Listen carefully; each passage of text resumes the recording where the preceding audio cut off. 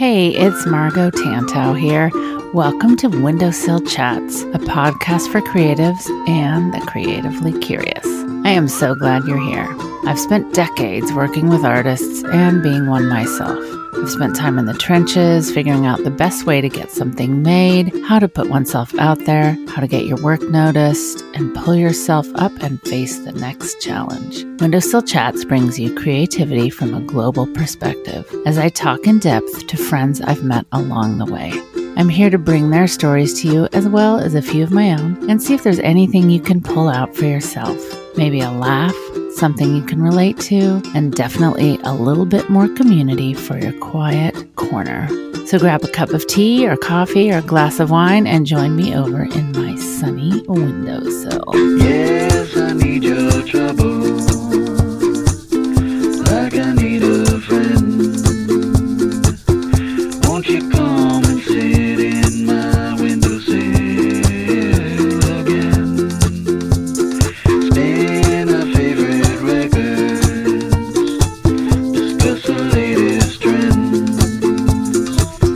Won't you come and sit in my windowsill again?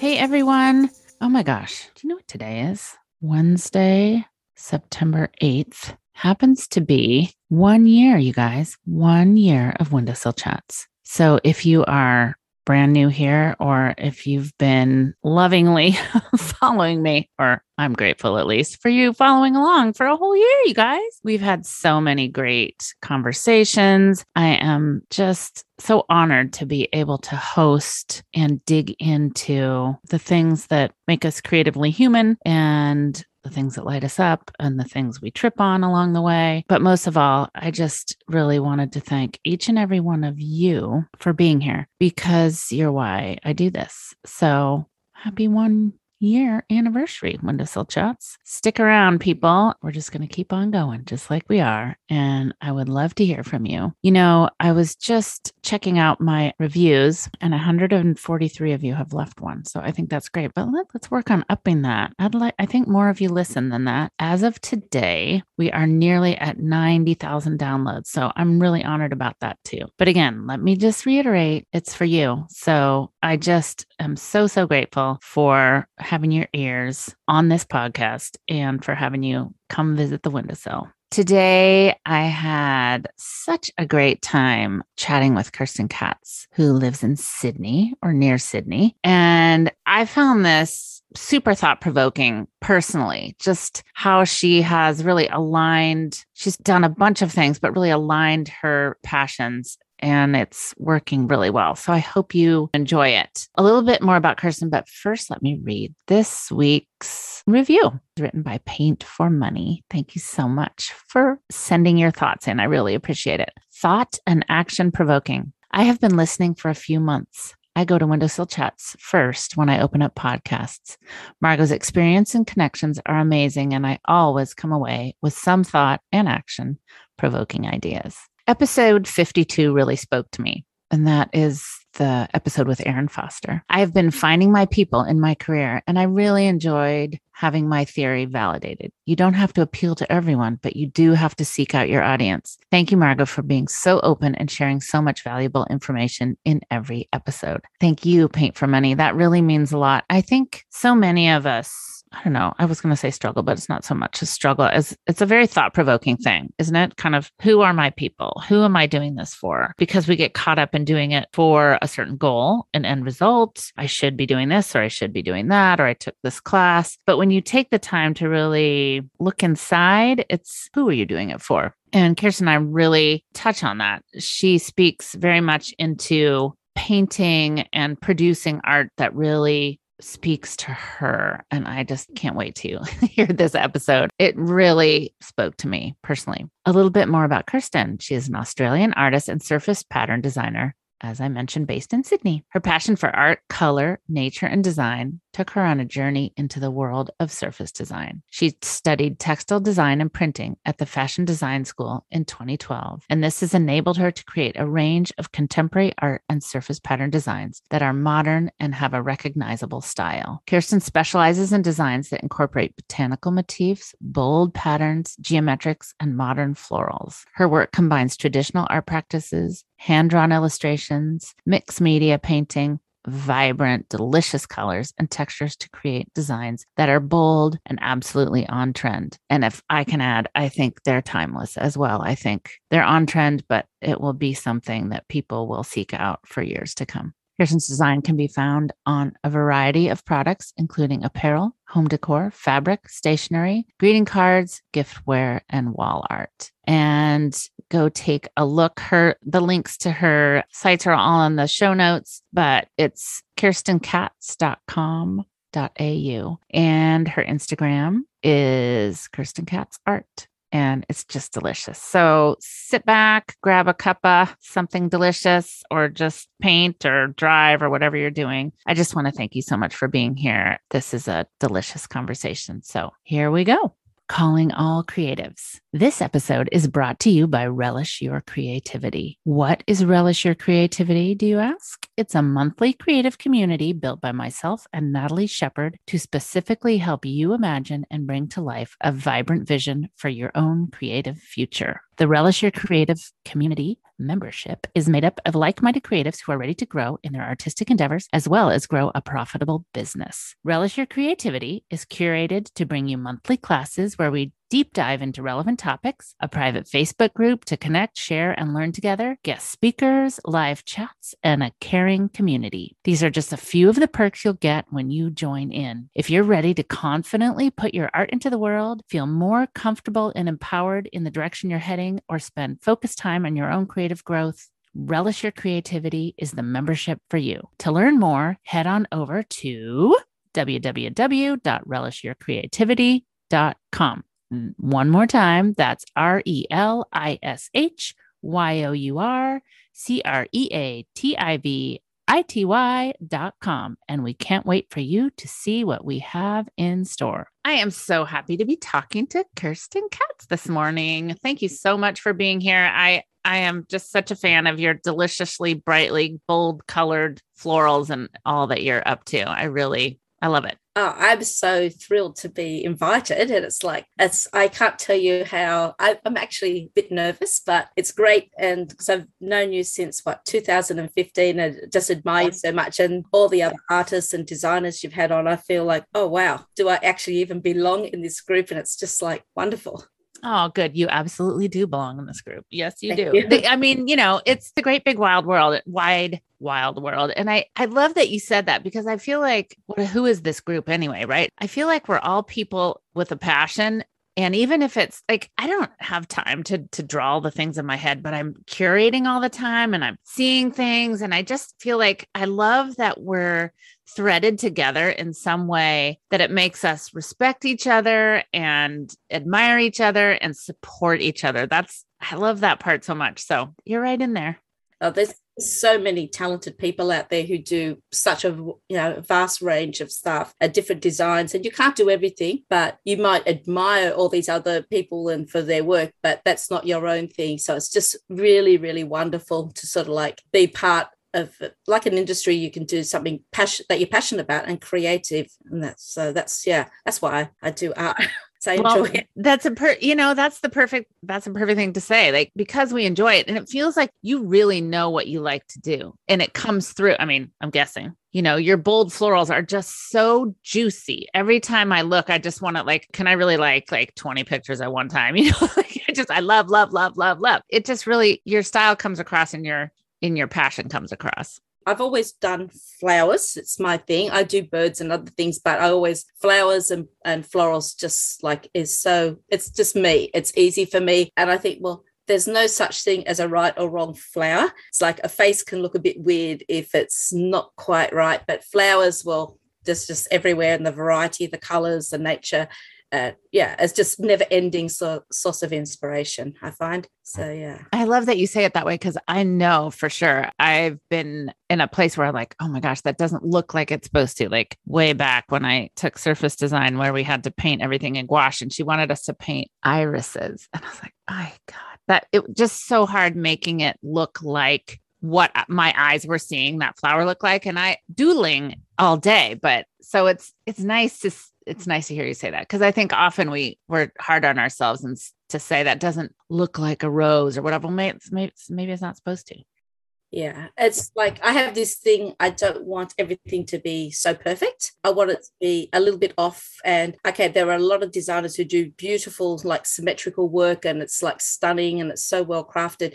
But for me, I like to see that it might be a bit off, so that it's a bit more interest and your handmade mark comes into it. And it's just, I don't know, just something that's you don't get tired of looking at. And it's a lot more you can play with it. It's funny you said about irises, because I've just finished drawing pages and pages and painting pages and pages of irises like the last 2 weeks. Oh so my I know gosh. are very hard to sort of get it to look not too weird, but still have the shape. And they're a very complicated sort of like flower. There's nothing round happening in there. No, not at all. And if you get something in the wrong angle, it cannot look good. Oh my gosh, that is funny. Yeah, I haven't drawn one since, for sure.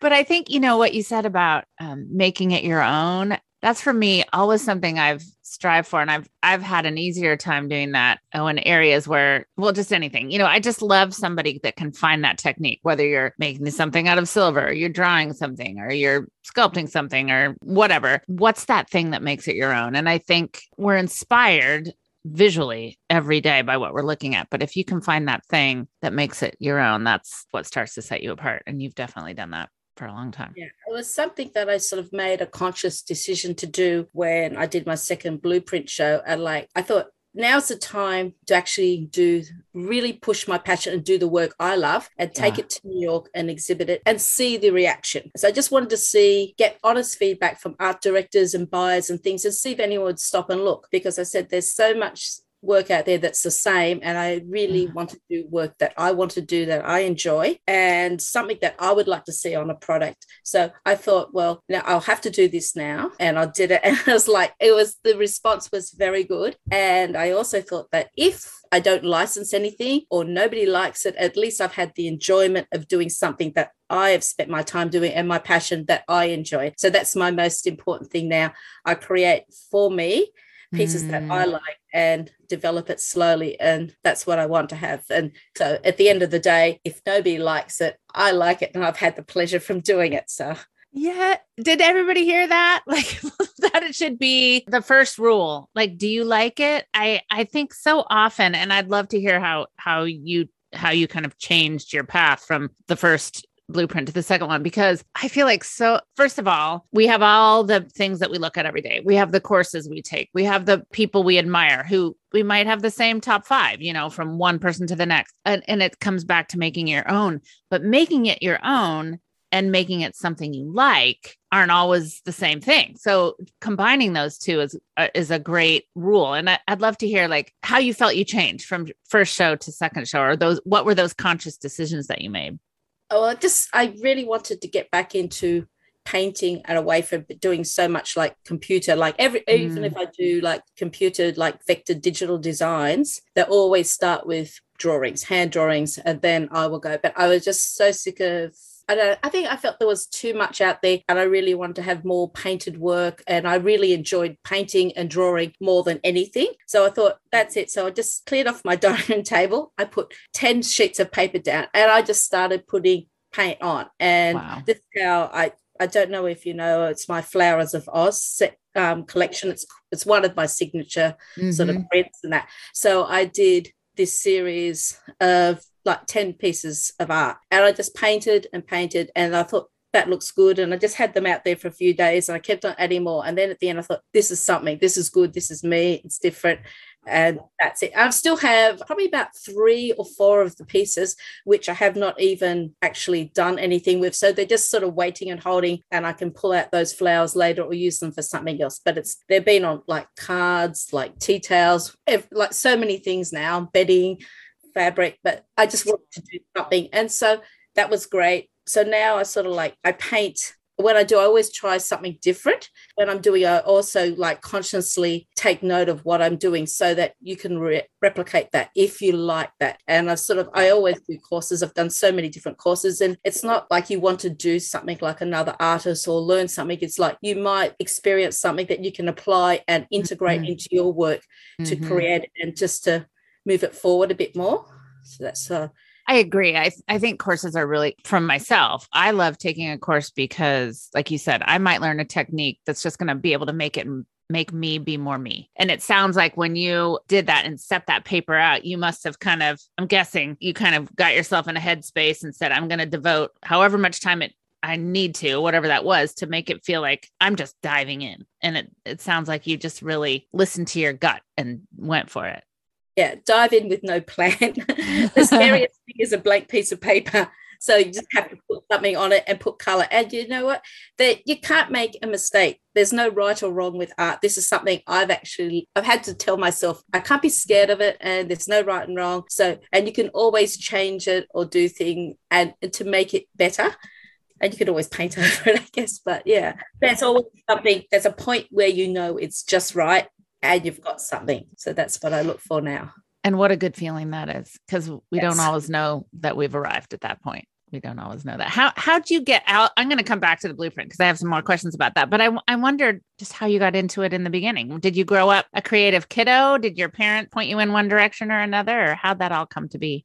I did grow up very creative. I have a very creative family background. I have had an auntie, she's passed away, who was an artist. My grandmother was a ballet dancer, and she was married to a comedian. So very theatrical. And on my mother's side, there was like violinists and everything. So consequently, you must have had some great family get-togethers. Yeah. And like at the age of 4, I started ballet, and I always did ballet. And I was always like Sunday school was probably the first time I did art. That's the only reason why I went to Sunday school, because we did art and craft. Right. We like everything, like macrame, string art, copper art, painting, collage. Wow. And my mother still got some of these pieces that I made when I was like, 5 or 6. Aww. And like they're thinking, wow, did I do that? So I've always just done. And when I went through school, like high school, art was the only thing I knew I wanted to take. And I remembered because I could learn to sew and crochet and do all those things just by watching my grandmother and my mother and things like that. And I actually made my mother had gone to work and I was 9, and she had the sewing machine, the knitting machine and all that. And I thought, I need some pajamas. So I just pulled out some fabric, cut out a pattern. In my head, I thought, this is how you do it. Made it. Mum come home. I said, I made myself some pajamas. And Mum's, how did you do that? I said, well, just logic. That's a shape. My gosh. Doesn't everybody do that? No. And I could always sew. I used to make my clothes. So like this whole textiles, fashion, that is always there. And so in your blood. Yeah. And when I was growing up, I did ballet all the way through school. I used to get up, in the morning, go to ballet before, like at 6 o'clock, rush to school, do school, then go after.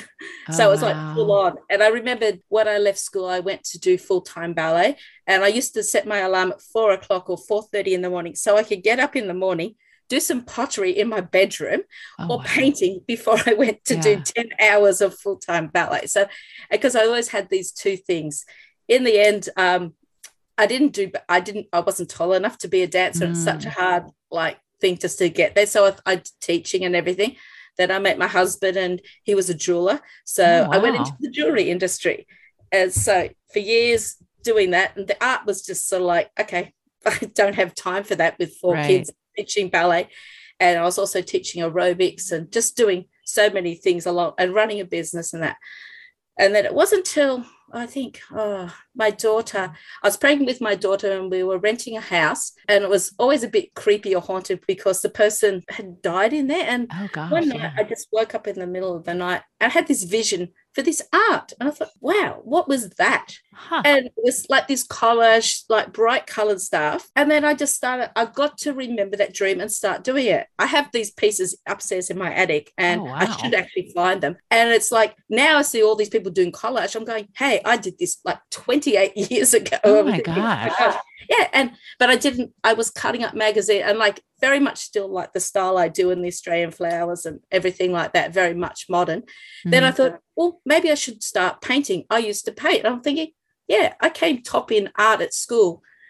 So I started to paint. And so I was just painting and painting, drawing like big pieces and that. And I thought that's nice. And then I got bored with that. So then I did like a weekend sort of like printmaking course. So I did like lino block printing and all these different things. And it's always been the flowers, the same sort of Australian botanical and just that exploration. Then I went on, one of the mothers at school, she taught mosaics. I thought, mosaics, I love mosaics. So then I did learn mosaics, and like I did big sort of like pieces, like a 120 by 100, and like the cutting all the glass and everything. But again, still my own style of work.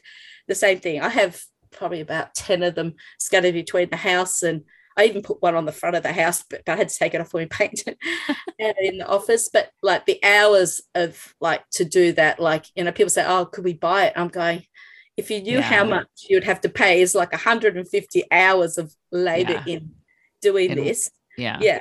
And so I thought there must be something different. Anyway, then I went on. I thought, I want something creative to do in amongst doing the jewelry. It's just something for me as an interest. So I thought, oh, I'll learn web design. Went off and did that.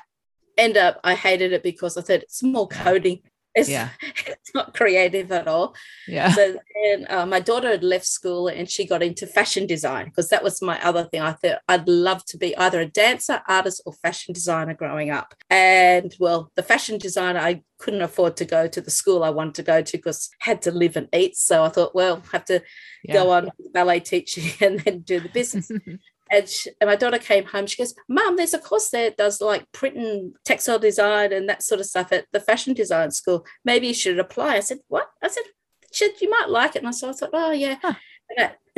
And so I thought, okay, right, I've got to apply. And then I was so stressed out because it was like you had to apply. It's not like just a course you buy and pay. You had to apply to be accepted. And it was like one of the top schools that all the top Australian designers have gone to. And there. So I thought, and I had to do all this work. I'm going, I was so nervous. So I put together the portfolio and paintings and work and ideas and concept. It was a whole brief. I didn't even know what a brief was or anything like that. Send it off, submit. And I thought, oh, that'll be the end of it.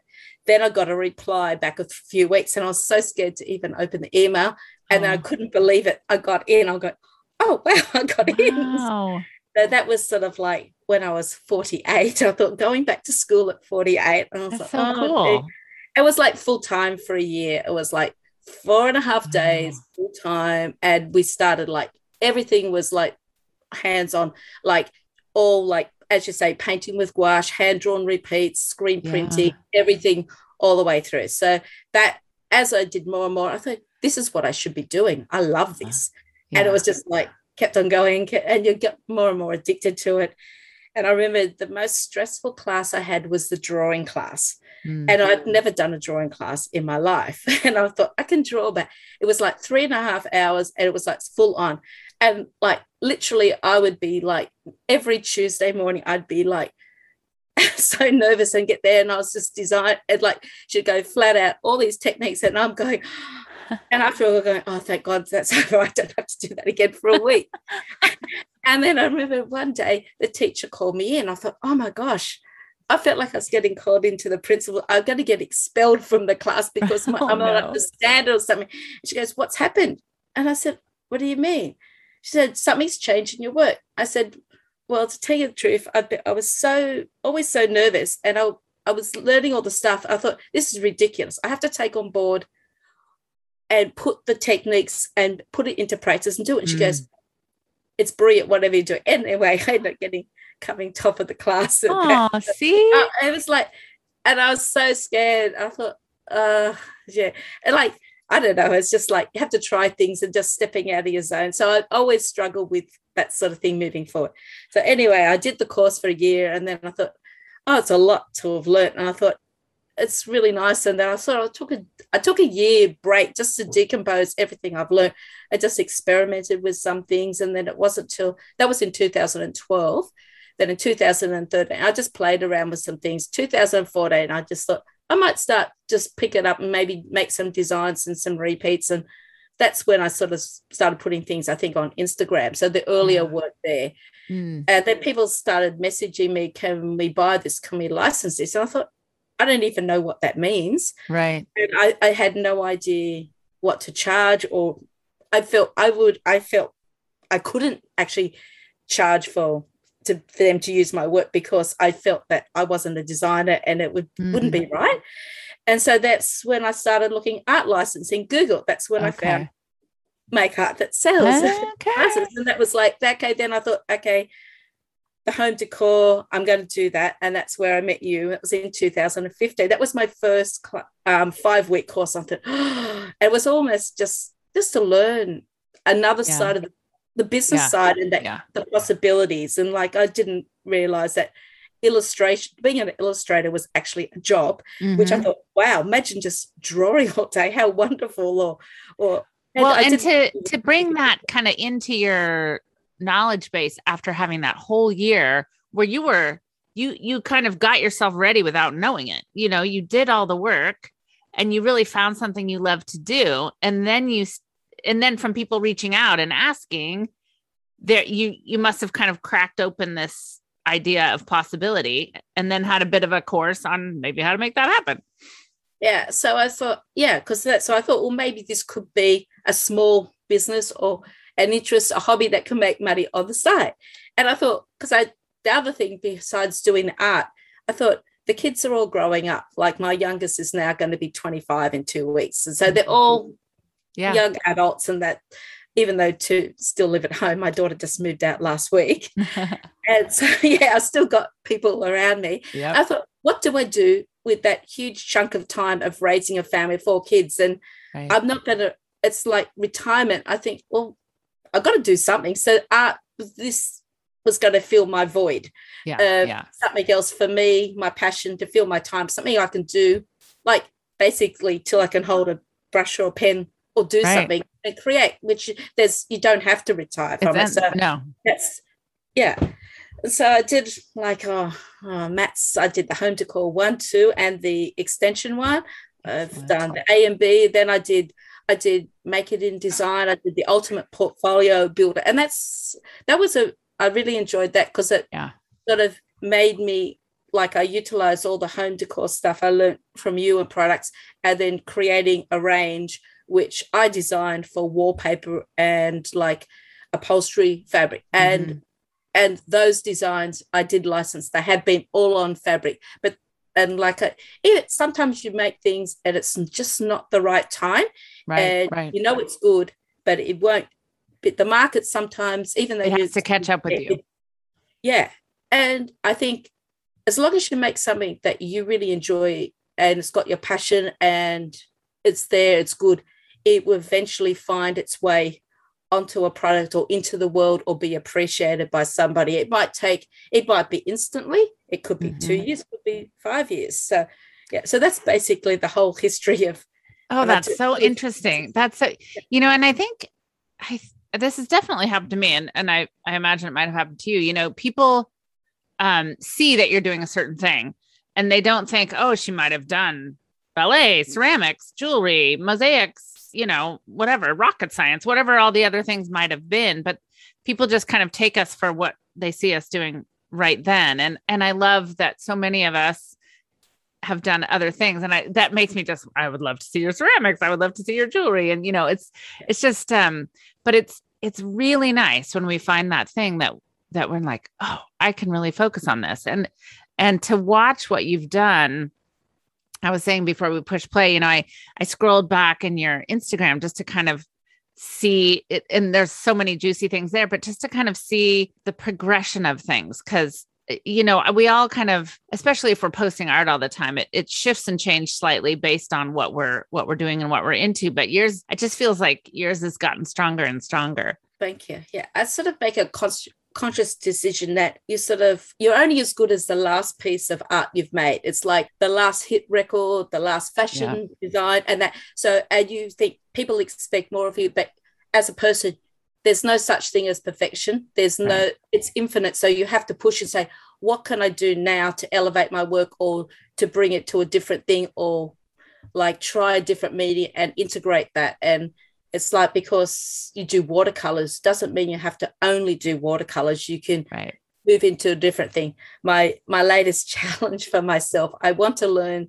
I've never painted with oil paints, so that's something I've put on my list. I want to integrate oil painting into my work with everything else. So that's plus. Also, I've bought all these beautiful stretch canvases with wooden frames. And I want to paint. I'm working on doing I've done some minor paintings just recently, and they're like sort of like the trials.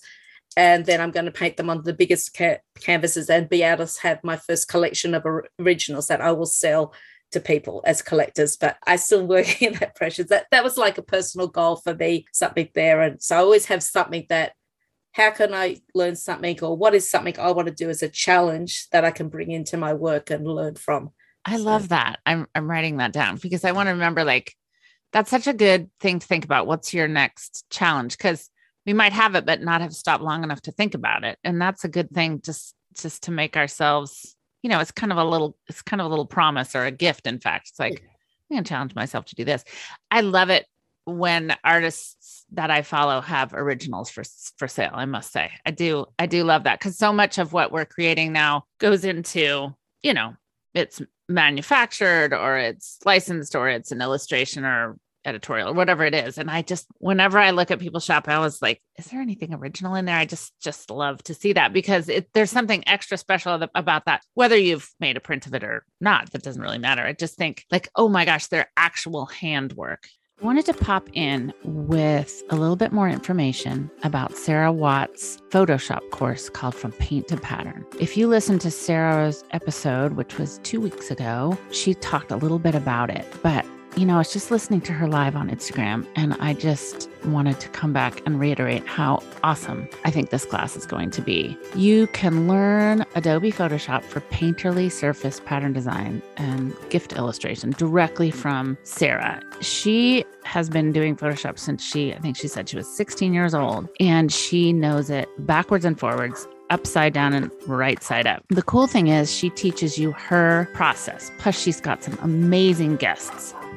You'll have really great guest speakers like Lisa Congdon, Amaryllis Henderson, Helen Dardick, Myrna Stubbs, Jen Hewitt, Rashida Coleman Hale. There's just many, many, many. The cool thing is, with this course, you'll discover that really, literally anything can become your canvas.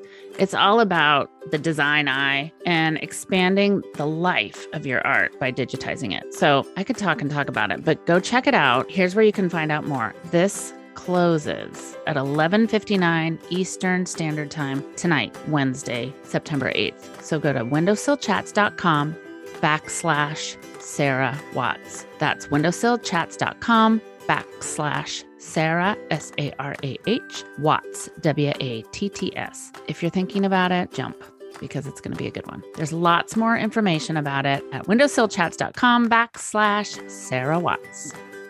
Now, most of my designs will come from my paintings. And I think that's good, because you can always cut out a section and say, wow, that flower, or that is really good. I can put that into repeat or put it onto fabric, or wouldn't that look great on a lounge or on a bed or plate, dinnerware, something I'd really like to do. I haven't got that yet.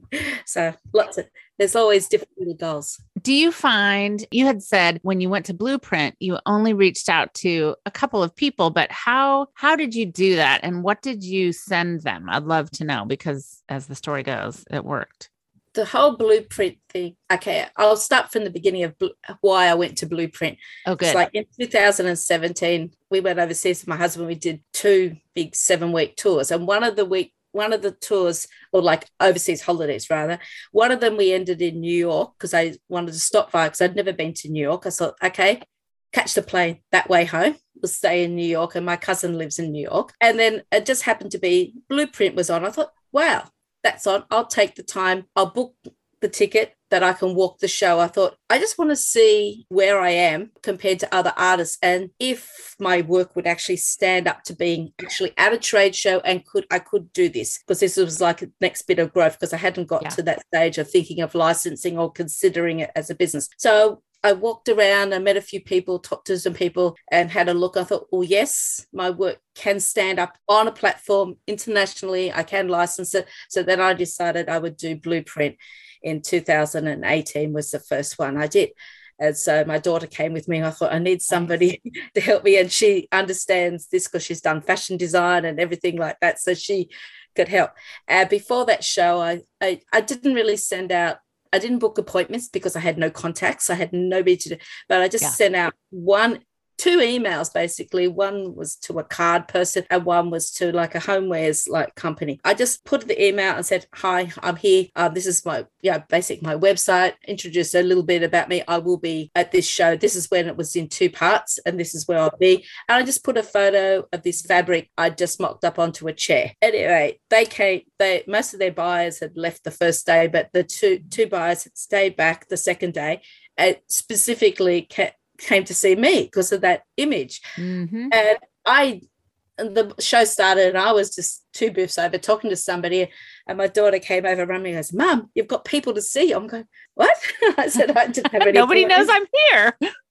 Yeah. And then they actually gave me lots and lots of confidence because they looked for absolutely everything. I had 500 sheets with me of designs and things and they went through everything. And they were there for 3 hours and all the other people were sort of looking at me. Do you know who that was? I'm going, oh, I sort of know of them, but do you know how rare that is that somebody will sit with you for 3 hours? Very rare. Yeah. Extremely rare. Yeah. And I was like, because I thought, oh, half the day's gone now. And I was like, it's like the trade show. What happened to that time? So that sort of really, and they said they loved my work and all the work. They sort of gave me the confidence in my work, the stuff that I really, really liked, which I thought maybe not the market because it's not like probably commercial stuff, but that's what they gravitated to. So that's sort of like there. And so then when I went back in 2019, I made the conscious decision to take the work that I love, that's me. And that's why I started painting those designs. And I thought I want to show it to get the reaction from people and see what the feedback is and see if anyone stops. It's not for everybody because everybody's got a different story, a different company, a different brand, a different market. But I wanted to have my work on art and out there in the world and something that I was proud of.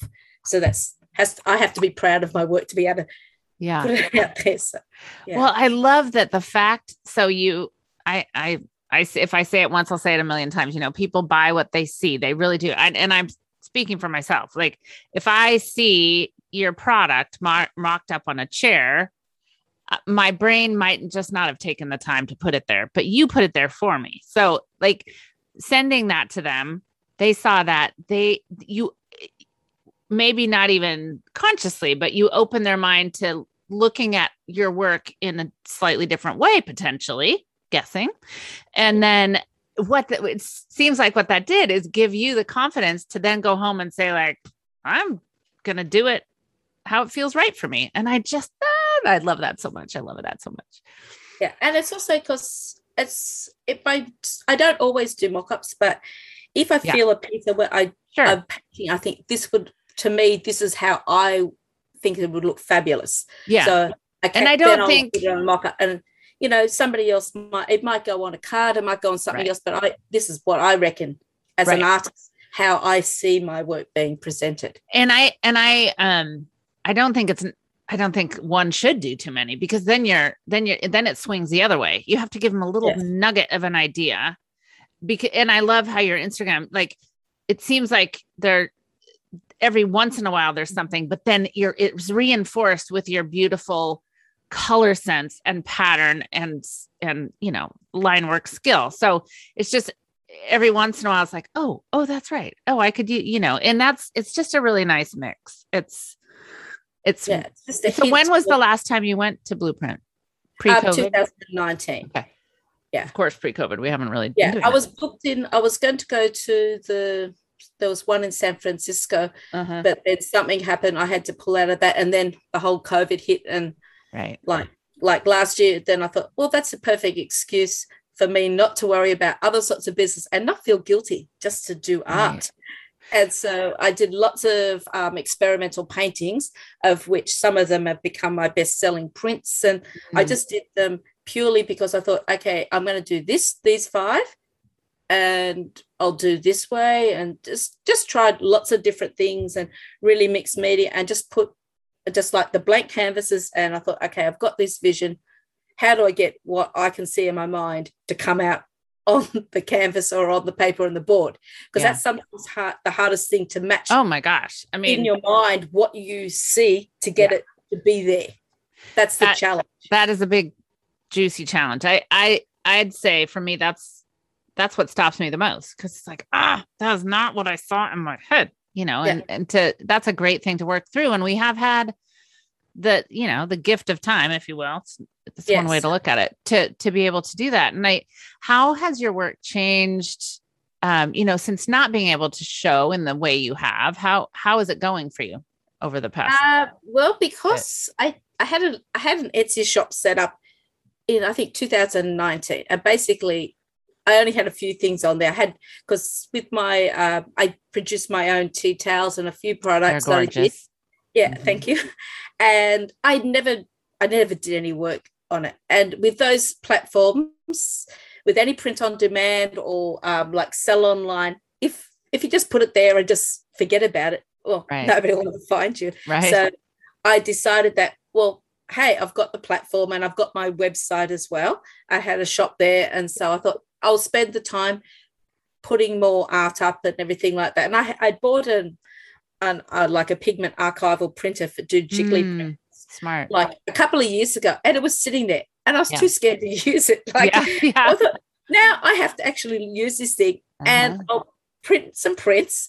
I bought some from an outsourced for professional printer and I printed my own because I wanted to compare that the quality that I was doing was exactly the same, the colors, that I could be confident that the product that I'm producing in-house is legit. So and then I just set up my shop and started adding products and people started buying them, and I think, wow, people do like my work. So that was really good.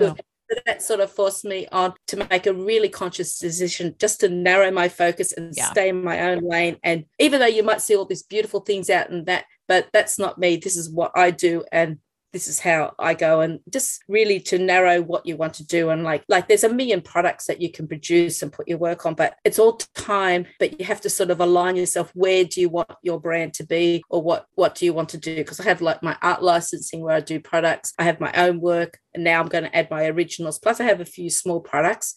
And I've got a few more which I'm just going to try and bring into the mix, ready for this like shopping Christmas season if we're out of COVID. I think that's, again, those are such great. So you said a couple of real gems. First of all, I love that you outsourced the prints and did them yourself, so you can get the confidence and say, yes, mine are equal quality. That was a gem of an idea. But then, I mean, the biggest, narrow your focus. It's so hard for those of us who are creative to not see that next shiny thing, or think, oh, maybe if I drew this, I could get on this product. But if you narrowing your focus it helps with confidence, and it helps other people see what you're trying to show them, and it helps with the vision. And I that seems to be quite working for you quite well. Yeah. It's like also, if you narrow your focus, you can really hone your style and your look and everything what you do. So people will know, or people used to say to me, oh, we didn't even have to see the name, we knew it was your work. I'm going, what? I was like, then you've got a style and look. I thought, well, that's just how I draw and paint. And then I realized people always talk about finding your style. I said, well, your style is how you do it. That is what comes naturally. Don't try and force or find a style. It's how you paint and what comes out of you from inside, and that is your style. And that if you can just probably get better skilled at it, or add more interest to it, or tune it up a bit and evolve it, well, that's half the thing. Why try and make things hard to draw or paint a different way when that's how you do it? Because that's the easy and that's the natural way it should be. Oh, yeah. I think people are really going to like this conversation because you're just giving people permission. And I think it's true. It's, you do floral so well and so confidently, but somewhere along the way, you might've thought, well, maybe I should be doing landscapes, or maybe I should be doing, which you could, of course, but if the floral just comes to you and it's what you do and it's working so well. And, how do you inspire yourself? What do you do for color and like, oh my gosh, I need a new way to do it? Is it about the time and space, or do you go look at things? Like, how do you get there? I'm probably one of these weird people that has too much. I never get, like, people say, oh, you hit creative block or something. I've always got far more many ideas than I can actually do. Yeah. So I sort of have to hone it down. Yeah. But look, one of my favorite things I've always do is like take photos of flowers and walk in gardens. Like when we travel, like historic houses with big gardens, botanical gardens, they're always on the must-to-do list. Nice. And like then I'll end up going out, it's 1,000 photos I've taken just of flowers that day. But just to see things and going to like art galleries, well, we can't do that because we're in lockdown here in Sydney at the moment, but always to see wonderful things. And yeah, it's not that it's just something that you enjoy to look at. And there might be so many other styles and you think that's wonderful, look what they've done, right. But you're not going to go and do it because that's not you, but you can still appreciate what it is. And you think, wow, look what they have done. And they're long past gone and they've left something. There's a piece of themselves out in the world that is left there for other people to admire. That's like a fear of mine, like going through life and just being there, but then there's nothing left behind of you that people can say, this was her, this is what she did. So that was another thing for my art. I always wanted to say, well, when I'm long gone and that, whether it was good or bad, this is something that she made, she did, and she can be love that. So it's like there's more to washing and ironing and doing accounts and bookkeeping. There's something, have to create something to leave a piece of you into the world behind. I love that. That's beautiful. I mean, it is, right? It's our writing or our doing or our memory, the memory of us. But if there is a tangible thing, a style, many styles, many things to look at, that's a gift. It truly is. Oh my goodness. I love that. So I do wonder about your color because it's so good. Is that something you've honed, or will you find something and say, oh gosh, I want to make sure I use that color, or does it just kind of come to you as you go? It just comes. Like if I struggle, like if somebody says, like if you get a brief and here's the color palette, sometimes I find that so constraining and I can't work like that. Yeah. I just have to I just have to do the colors that I feel right. Mm-hmm. And so the combinations can be weird, and like it can be simple as like, okay, I've just grabbed a handful of paints, the paints I've pulled out by random because that's what I just pulled out, not because of conscious thought I'm going to paint with this pink, this blue, this green, or only in these tones. It's just there, and I'll start to do things. I think, okay, I need something like this here, that color. And it's just, I think, intuition. I've just, it just comes from what I feel is right, or it needs an extra line here or a leaf here or a petal or something a bit out there, or that's great. Yeah.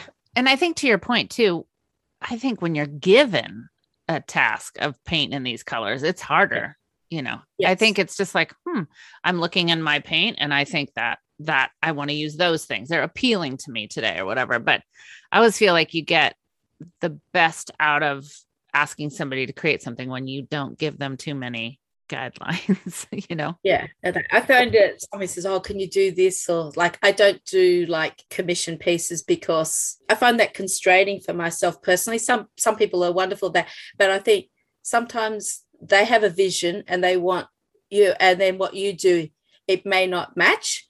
Right. So, and I feel that it can limit you in such a way that you'll feel like, well, it's not really your passion because it hasn't come from you. It's what they want in a way.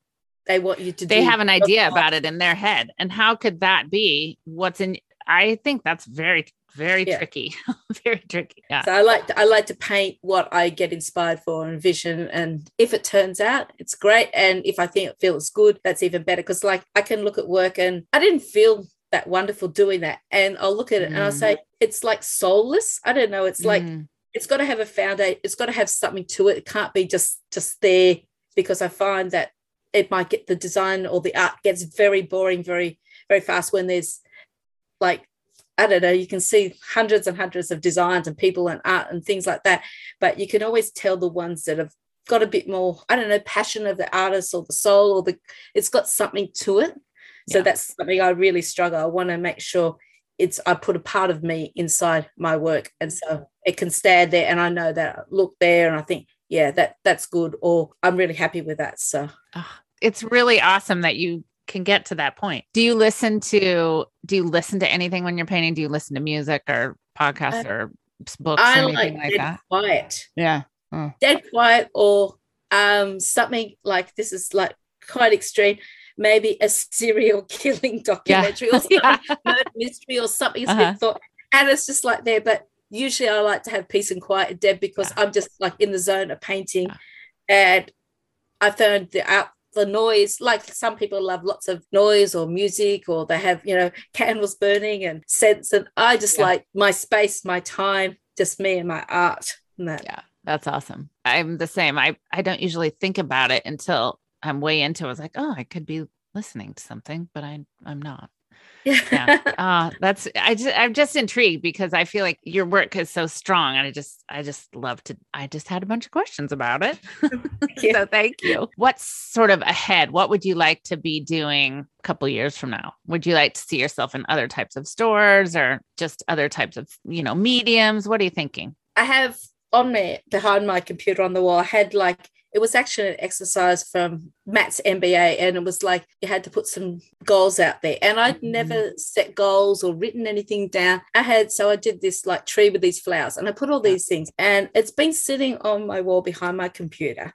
Mm-hmm. And I look at it, and the first thing I wrote was bloom and grow. And I thought, oh, I've got to bloom and grow. And I want to enable people to be able to buy my art and buy things that I'm happy with and my joy and passion.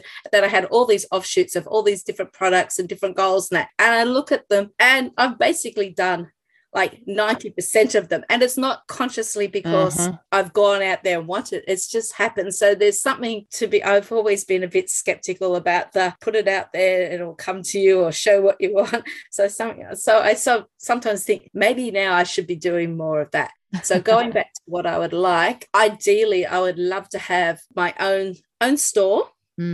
My branded store with my fabrics, my products in, and everything like that. So that's a big sort of ask. That's coming back to one of you said 3 people that inspire you. So you'd have I license. I've got like bedding, wall art, cards, I've candles, so many like products with good companies, and they are Australian.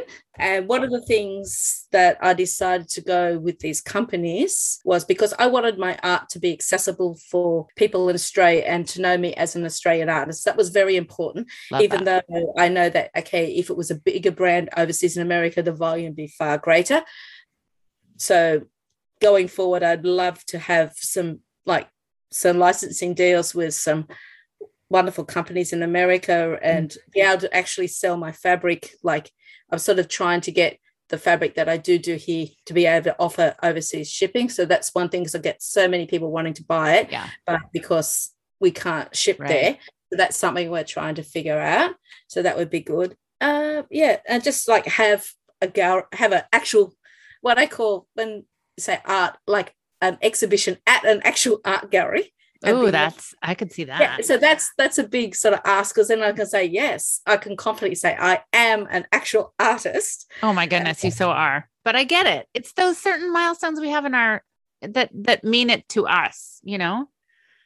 I have a small side project. I want to have a book of my it's like a personal project. And I thought, well, I'll be 60 in a few years. Maybe that's something I can work towards, having a beautiful like coffee table book of my work and art and sort of thing. So that's something, it's like a very slow, it may not ever happen, but it's something that might happen when I'm 65. I said it'd be beautiful to have a beautiful book with your work in his. And so there's all the like showing everything that you've done. So that's another like goal. And then there's some other high lofty goals and things like that. So well, you're putting them out there. So that's I really do. It's really interesting to me too. And I think part of it is we're aligning ourselves with our goals sometimes when we get the courage or, whatever, wherewithal to say them out loud or write them down or draw them into something, doors start to open because you're like, okay, I've said it. It was maybe the scariest part was saying it. And then, or,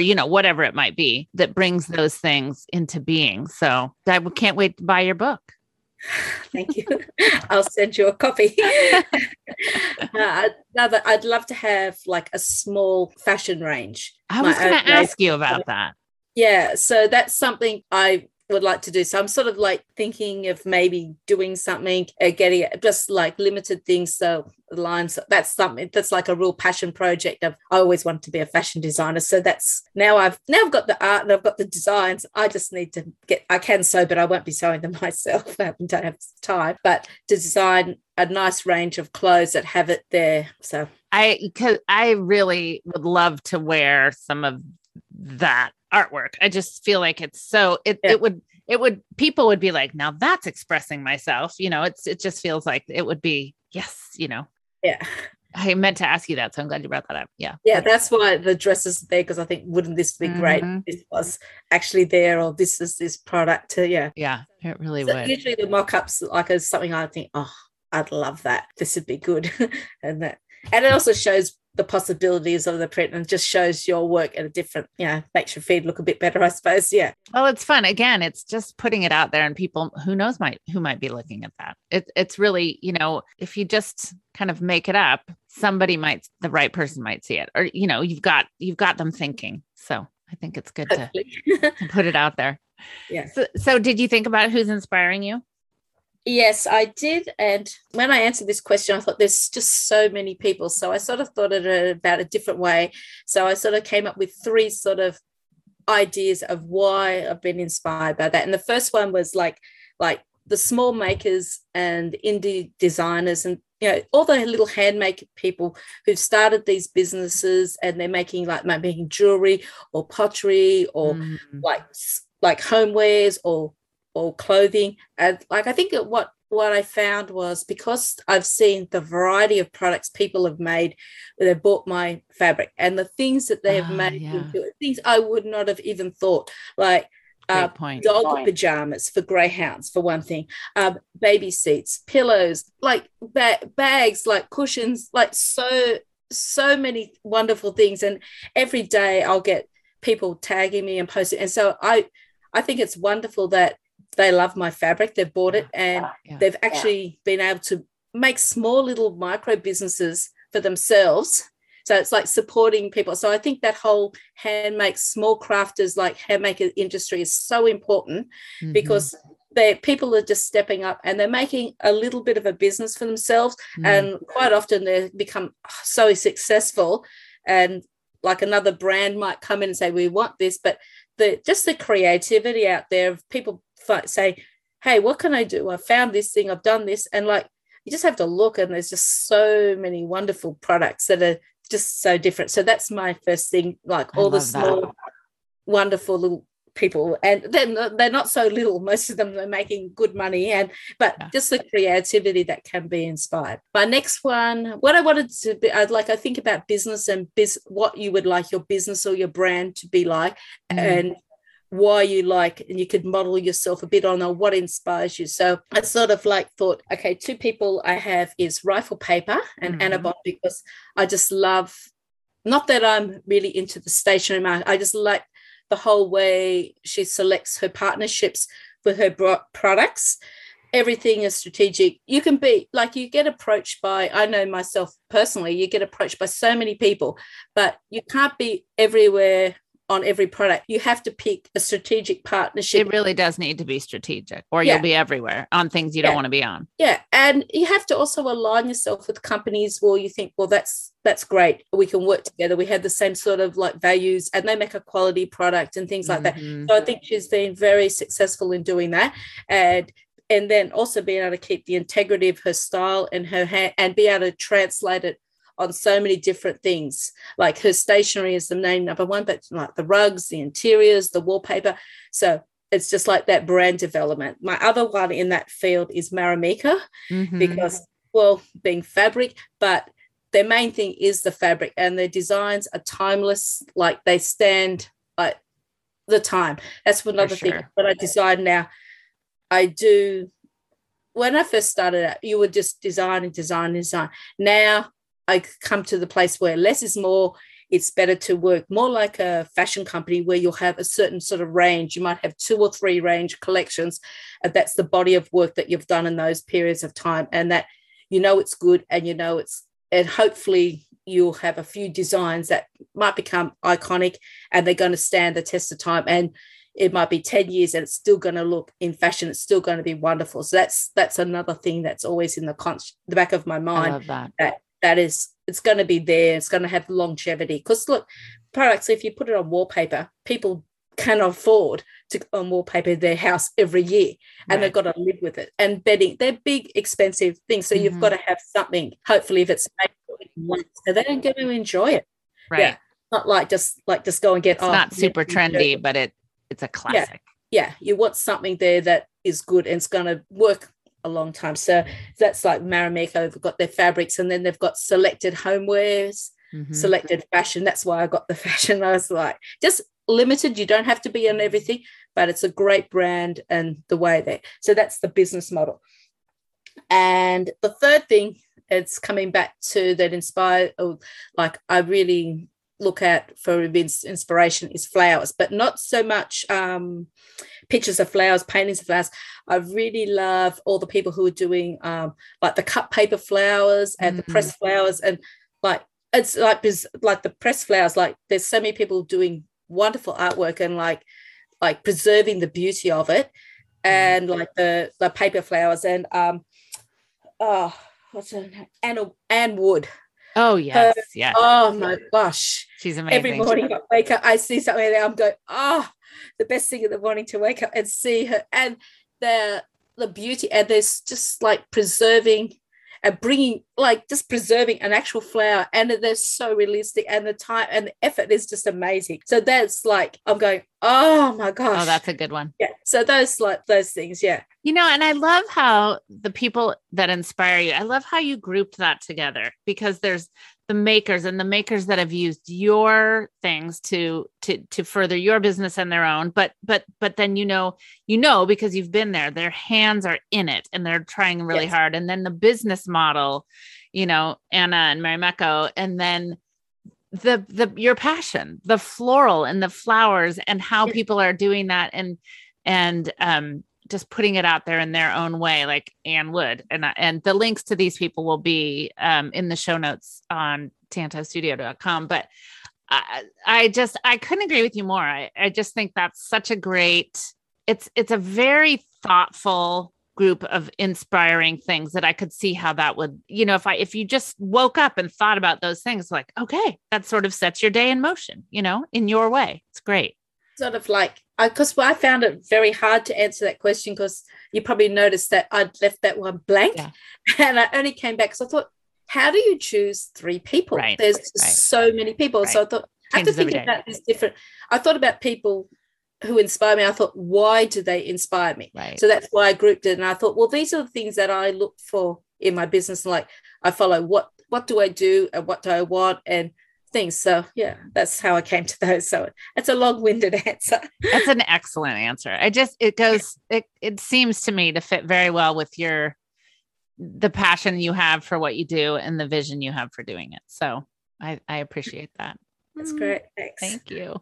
Well, I've just so loved talking to you today. I just, we have known each other through online things for a long time, but just to kind of sit down and have a chat about what you do. And it's just a great way to spend my afternoon. So thank you so much, because you inspire me very much. And I can't wait to see, what you continue to do with it, what those oil paintings look like, and what a few more products look like. And yeah, it's going to be exciting. Well, thank you so much, for inviting me and noticing me and thinking of me to be actually worthy to be on the podcast, which is wonderful. And now that I've put a few things out there, I'll have to follow through of commitment. Yes. You will. See, I made you say it out loud. Yeah, it does. Yeah. That's the scariest thing, saying it. It's true. Well, thank you. And we'll have to check back in. For sure. Thank you so much for being here. Thank you. That's it for this episode of Windowsill Chats. Thanks so much for being here with me. It's just so great to be able to bring you these conversations with the fantastic people and wonderful friends that I've met and made along the way. Make sure you subscribe to Windowsill Chats on your favorite podcast app, and please share it with a friend. And if this episode spoke to you, I'd really appreciate it if you would also leave me a review on Apple Podcasts. You can just go to the bottom of the episode you've just listened to, and it'll let you leave a review. If you have any questions or want to check out more details or inspiration that we talked about, head over to the show notes at windowsillchats.com or tantaustudio.com. They'll both take you to the same place. I can't wait to share more stories with you again next week. I value your time and I absolutely believe in your potential.